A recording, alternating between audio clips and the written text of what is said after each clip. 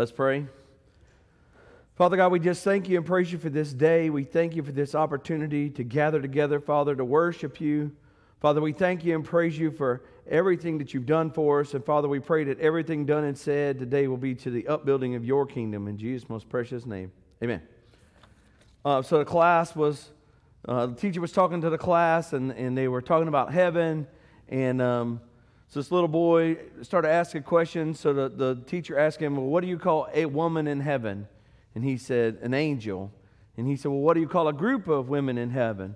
And he said, a host of angels. And she said, well, what do you call if all the women were in heaven? And he said, thought for a second and said, peace on earth.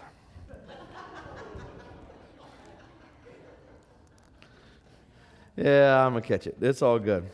All right, so let me tell you, I had this whole thing planned out from last week's sermon to this week's sermon, that it was going to go together and mesh and all of that, and it was going to be great. And I prepared that sermon all week.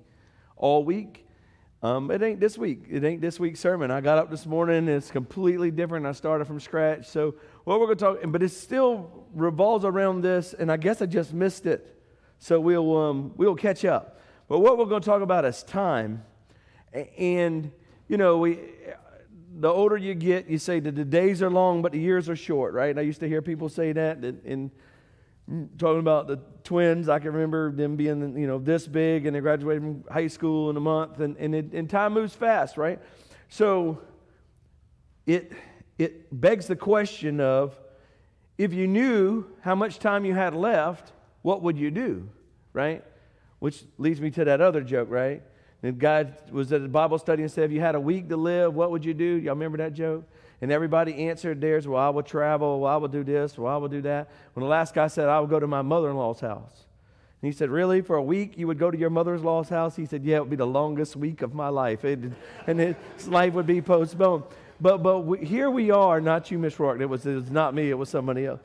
Here we are, and if we go back a week, right, and the Passover's getting ready to happen. Jesus knows what's getting ready to happen. He knows he's going to the cross. He knows he's going to be separated from God. All the stuff we talked about last week. He knew in time, in real time, on this planet, he only had a couple of days. And so what I want to do is focus on what he did there in those first couple of days, and then we're going to talk about what we should be doing better. So if you will, turn with me to the gospel, and I don't remember which gospel I ended up with. I think it's Mark again, nope, it's John. The gospel according to John.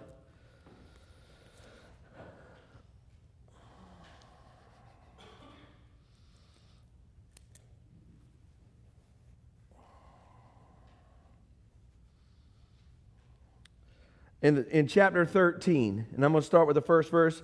And it was just before the Passover festival, and Jesus knew the hour had come for him to leave this world and go to the Father.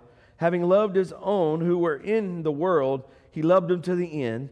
And the evening meal was in progress, and the devil had already prompted Judas, the son of Simon Iscariot, to betray Jesus. And Jesus knew that the Father had put all things under his power, and that he had come from God and was returning to God.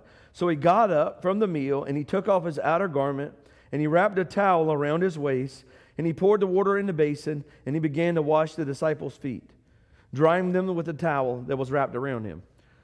So right up until the moment he was getting ready to leave the planet, Jesus served. The creator of the universe kneeled down on his hands and knees, right, and washed his disciples' feet. Now, Stephen left. Where in the world? Stephen's wearing some Air Jerusalem, so you notice his shoes are wide open, right? These guys wore open-toe shoes, right? And they walked in the dirt constantly, in the mud, in the trash. So you can imagine how clean their feet were. Probably real clean, right? I mean, we wear socks and shoes, and I don't want to wash them people over there's feet. Whoo, boy, they're playing ball. Them bad feet. Them's tough. But the Savior of the world, the Lamb of God, when knowing he only had a couple of days left, he knelt down on the ground, right, before dinner, and he washed their feet.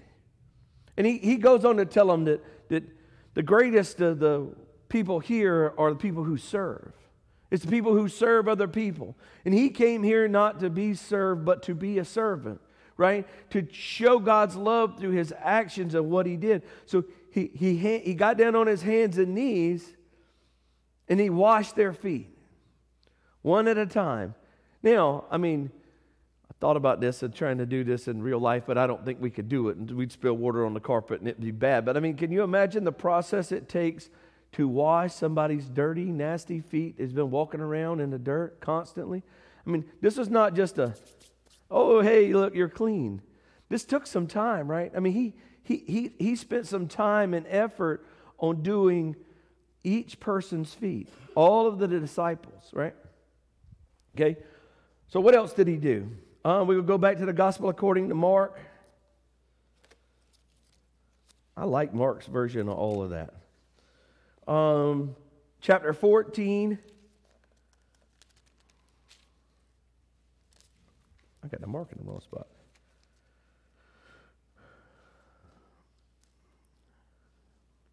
(22) And while they were eating, Jesus took the bread, and when he had given thanks, he broke it, and he gave it to his disciples. See, we think about that. Like, how did he do it? He broke the bread, and he ate, and then, no. He broke the bread, and then he gave a piece to each disciple, right? He served. He constantly served. He was giving them their bread first, right? And 2 days left. Now, when we get to eating dinner, it's really like less than 36 hours or so, maybe 48 hours left on the planet, right? And we serve, we wash their feet, we feed them bread, we poured them wine. He tended to them. If you were in the last 2 days of your life, what would you be doing? Skydiving? That probably wouldn't be a good idea. Probably if you had a week left to live and you skydived on the first day and died, you'd be like, doggone it, I cheated myself. 6 days right there. No, what would you do? Most people, right? If you're young and dumb, you talk about traveling and eating and drinking and going and doing. If you're old, you think about having your family around you and spending quality time with them and talking to them, right? And what Jesus was doing was preparing the gospel. He was preparing his disciples to understand that even in the worst situation possible, we are here to serve, right? The body of Christ is here to serve the world. So he washed their feet. He prepared their meal. He didn't prepare it, but he served their meal. He poured their wine, and he told them, this is my body, which is broken for you, right? Take, eat, right? That's what he did. And this is the blood of the covenant, which is poured out for the many. Truly I tell you, I will not drink again of the fruit of the vine until the day when I have drink it new in the kingdom of God. So he was preparing them to understand that he's getting ready to leave, right? It's still all in the same thing, but it's just a different aspect of what took place. In the last hours on the planet, he chose to serve. And then, after supper, what does he do? Everybody knows? Verse 32, we'll stay in the chapter 14. Verse 32, and they went to a place called Gethsemane. And Jesus said to his disciples, sit here while I pray. And he took Peter, James, and John along with him. And he began to be deeply distressed, right? So his last acts on the planet as a free man, he washed feet, he served bread, and he prayed. Now I'm going to tell you, if you can get to the last hours of your life on this planet, and you can serve the leaders of God's church that's coming, feed them, and spend the next night praying in the Garden of Gethsemane, you will have an exceptional life, right? An exceptional life. But that's what Jesus was focused on in his time that he had. The first 30 years of his life is not very documented. After he was about 8 years old, from 8 to like 29 or so, it's not very documented. From 30 to 32 and a half, 3, he preached the gospel. He went about doing good. He healed the sick. He cleansed the lepers. He made the blind see. He walked on the water. He preached grace. He preached love. He had a fantastic life. But in the last 2 days, he spent his time ministering and teaching, not to vast crowds, right? He didn't speak to vast crowds, but he spent a lot of time. If you go to the Gospel according to John 13, 14, 15, all of those chapters are written. He is talking to his individual disciples. He is spending time with the people that are closest to him, and he is preparing them to go out and do his work into the world, right? So in this time that he's in, he is trying really hard to prepare those folks to go forward. Now, he tells Peter he's going to deny him, and he tells Judas to do what he's got to do. He understands what's taking place, but the time that's spent is spent serving and praying and worshiping God. All right? So what do we know about time? Well, we know some stuff about time. Mama likes to tell me that, she was telling me that, I can't remember what she said not so long ago, but it was like, they were like 70, but they weren't old or something like that, right? And compared to like dirt and trees and rocks and stuff, 70 is probably not old. Compared to humans, that's getting up there a little bit, right? It just is. I'm not being negative. I'm just saying what I'm saying. So 2 Peter, chapter 3, verse 8, but do not forget this one thing, dear friends, with the Lord, a day is like 1,000 years, and 1,000 years is like a day. For the Lord is not slow in keeping his promises, as some understand slowness, but instead he is patient with you, not wanting anyone to perish, but everyone to come to repentance. So we talked last week a lot about salvation, right? We talked about the price that Jesus paid to buy us salvation and to buy us a part of the new covenant, which was what I was supposed to preach on this Sunday, right? Is the new covenant, all the benefits of the new covenant. But somehow this time keeps getting stuck in my spirit, right? And a lot of times, we think we have time. Now, Jesus knew for certain he had 2 days. There was no question. He knew what was getting ready to happen. He knew, he says in the Gospel according to John, that he was going to enjoy the splendor and the glory that was predetermined before time started, right? He knew what was going to happen. He had known for millennia what was going to take place. But we do not have that option. Most folks don't have that option. Most folks don't know, let's go to James.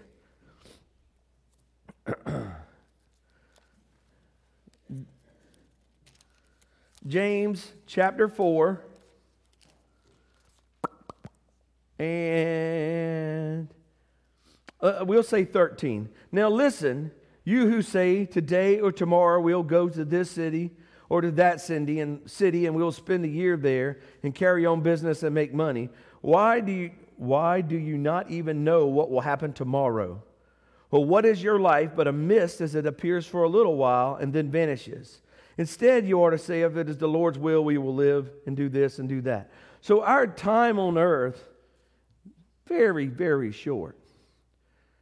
And as we get closer and closer to when Jesus is coming back, Mama in the Christmas tablecloth. We don't know if Jesus is coming back tomorrow or next week or 10 years or 100 years. We're not smart enough to know that. In fact, Jesus said not even the angels know. But I know we only have a little bit of time on the planet. So as we grow and develop into who we're supposed to be in God, we have to get to the place of where we quit procrastinating. See, I didn't tell y'all it was going to be a fun message. It's just the message that I'm supposed to preach. We have to get to the point where we quit procrastinating. Time is short on this planet. Whether it's, and you could say, well, my time's not short. I'm young. I got a long time. What you got, 50 years, 60 years, 70 years? I bet you talk to some of the folks in here and tell you 70 years goes by pretty quick. 50 years goes by real quick. 17 blinked. In May the 15th, 2004, I had two tiny little munchkins that had their skin was too big for their body. It looked like they had clothes on that needed to be steamed or pressed. Their skin was too big. They were wrinkly and pink. They were about that big. And now they're back there rolling their eyes about what I'm talking about. And it just happened just like that. But time, whether we understand it or not, it happens. It happens quick. And we put off decisions that we should make yesterday or last week to next week. Well, I need to witness to old so-and-so, or I should go by and visit that person, or maybe I should tighten up how I live, or maybe I ought to quit doing those habits that nobody knows I have. I'm going to just tell you, time is quick. And James says that your life is like a mist that is here and it is a vapor and then it's gone. And if you don't understand what that is, get up one early morning and see that little low-lying fog. You see it in the yard, right? And as soon as the sun comes up, it doesn't begin to leave. It's just gone. You can see it, and then you can't see it. And unfortunately, everybody in here is faced with the same thing. Every day we get one day closer to whether we leave this planet on our own or Jesus is coming back. So as we sit and face time, which is inevitable, right? We have to make the decision that we are going to live today for God. And we're going to make the right decisions today, and we're not going to put off those decisions till tomorrow. We're not going to worry about, when I get old and gray and I might change. Well, you might not get old and gray. You might get old and bald. You might not have an opportunity to be gray. I think I could let mine grow for a month. I don't think you could tell I was gray. It would still look bald. But you don't have those opportunities moving forward to push off things for time. Now, look, you might live to be 120 years old. Proud of you. Hope you do. I hope you live to be 120 years old. But it's not guaranteed. Tomorrow is not guaranteed, not for a single person.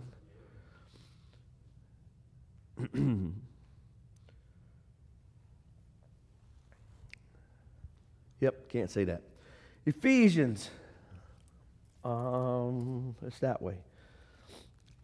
I jumped out of order. I always do. Ephesians 5.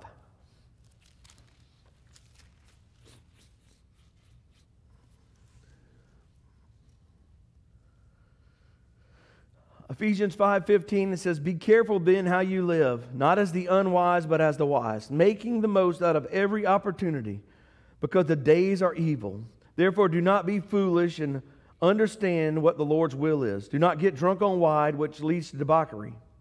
Right? "But speaking to one another in psalms and hymns and songs from the Spirit, and sing and make music from the heart, and always giving to God the Father for everything in the name of our Lord Jesus Christ." We have to worry about today. Well, and I know in our schedules, I don't know what y'all's looks like, but if I pull up my calendar in my phone, I got something Monday, I got something Tuesday, I got something Wednesday, my Thursday is terrible.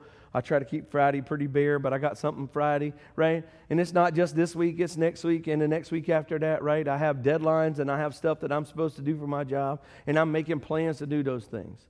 But as far as my salvation and in my daily walk, that is something that is tended to today. It cannot be tended to tomorrow.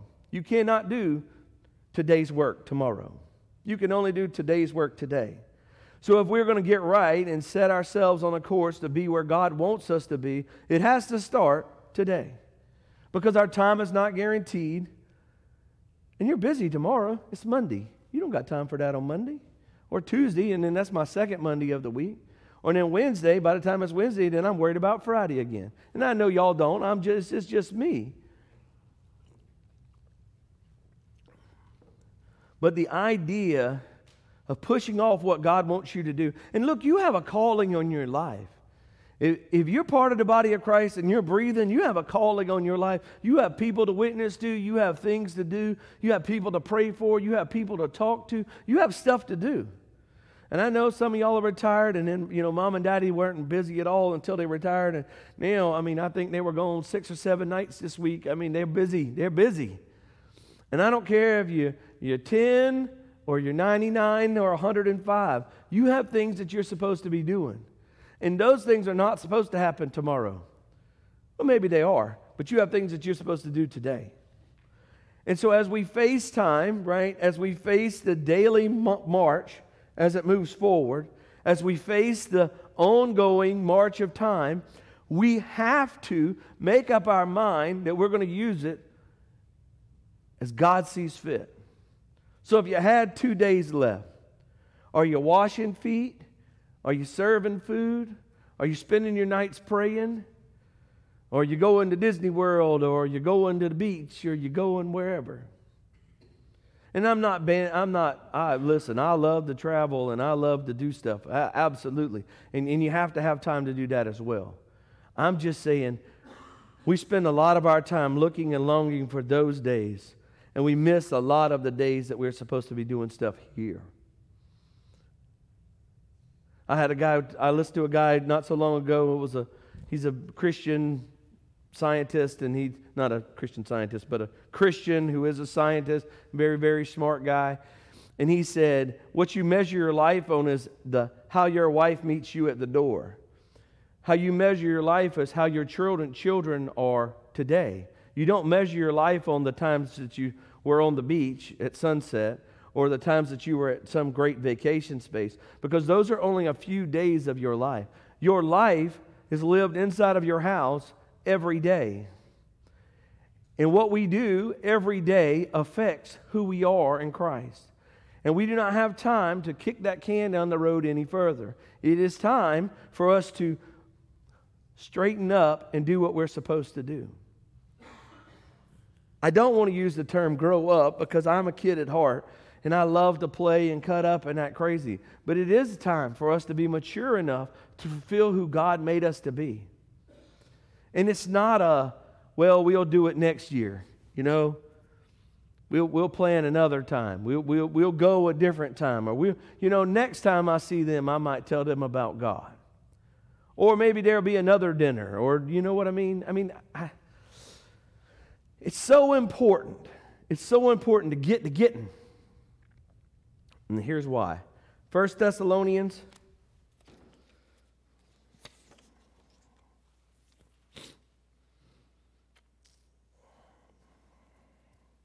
chapter 5, verse 1. Now, brothers and sisters, about time and dates we do not need to write to you. For we know very well that the day of the Lord will come like a thief in the night. And while people are saying peace and safety, destruction will come on them suddenly, just as the labor pains of a baby, and they will not be able to escape. Could happen today.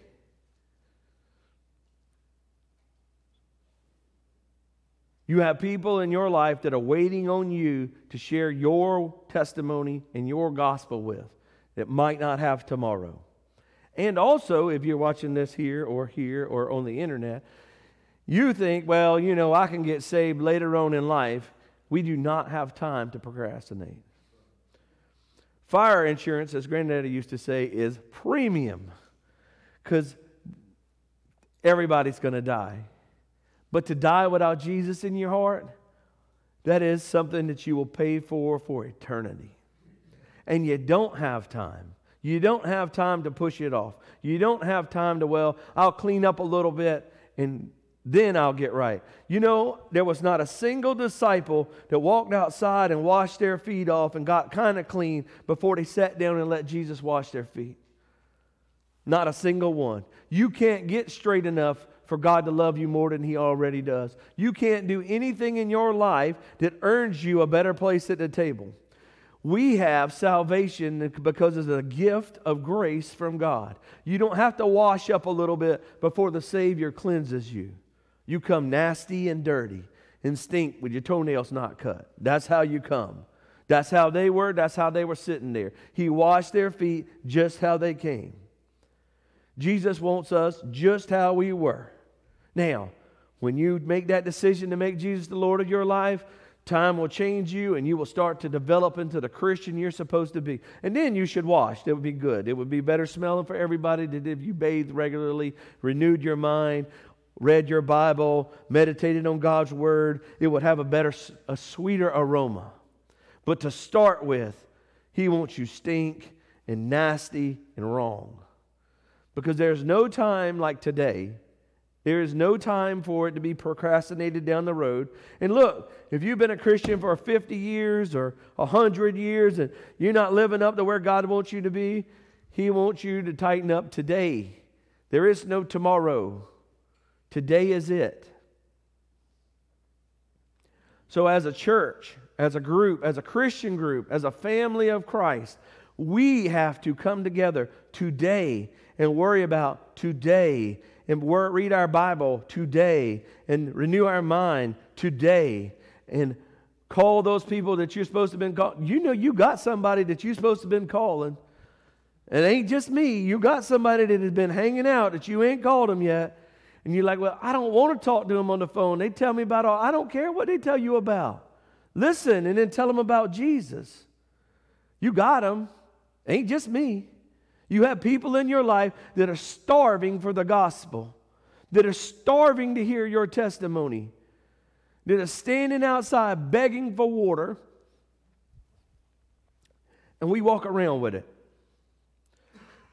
Jesus said, I was thirsty and you didn't give me anything to drink. I was hungry and you didn't give me anything to eat. I was naked and you didn't give me anything to wear. And they said, Lord, when have you ever been like that? And he said, have you done it to the least of these? You've done it to me. Today is the day. There is no time. There is no time. There's no time to procrastinate in the kingdom of God. There's no time to kick the can any further down the road. We have to make a conscious decision that we're going to live according to our calling, and we're going to do exactly what God called us to do. Today. Not tomorrow, not next week, not in the summer when I got more time, not in the fall when it cools down and the kids are back in school, not when it gets close to Thanksgiving, then I'll feed the hungry. It's today. They might not be here then. That opportunity can pass. That vapor could have dried away. It's today. Let's pray. Father God, we just thank you and praise you for your word, Father. We thank you for your grace and your love and your kindness, Father. We thank you for your salvation that you gave us through your Son who died on the cross, Father, and paid our penalty and was raised from the dead. And we just give you the praise and honor and glory for it in Jesus' most precious name. Amen.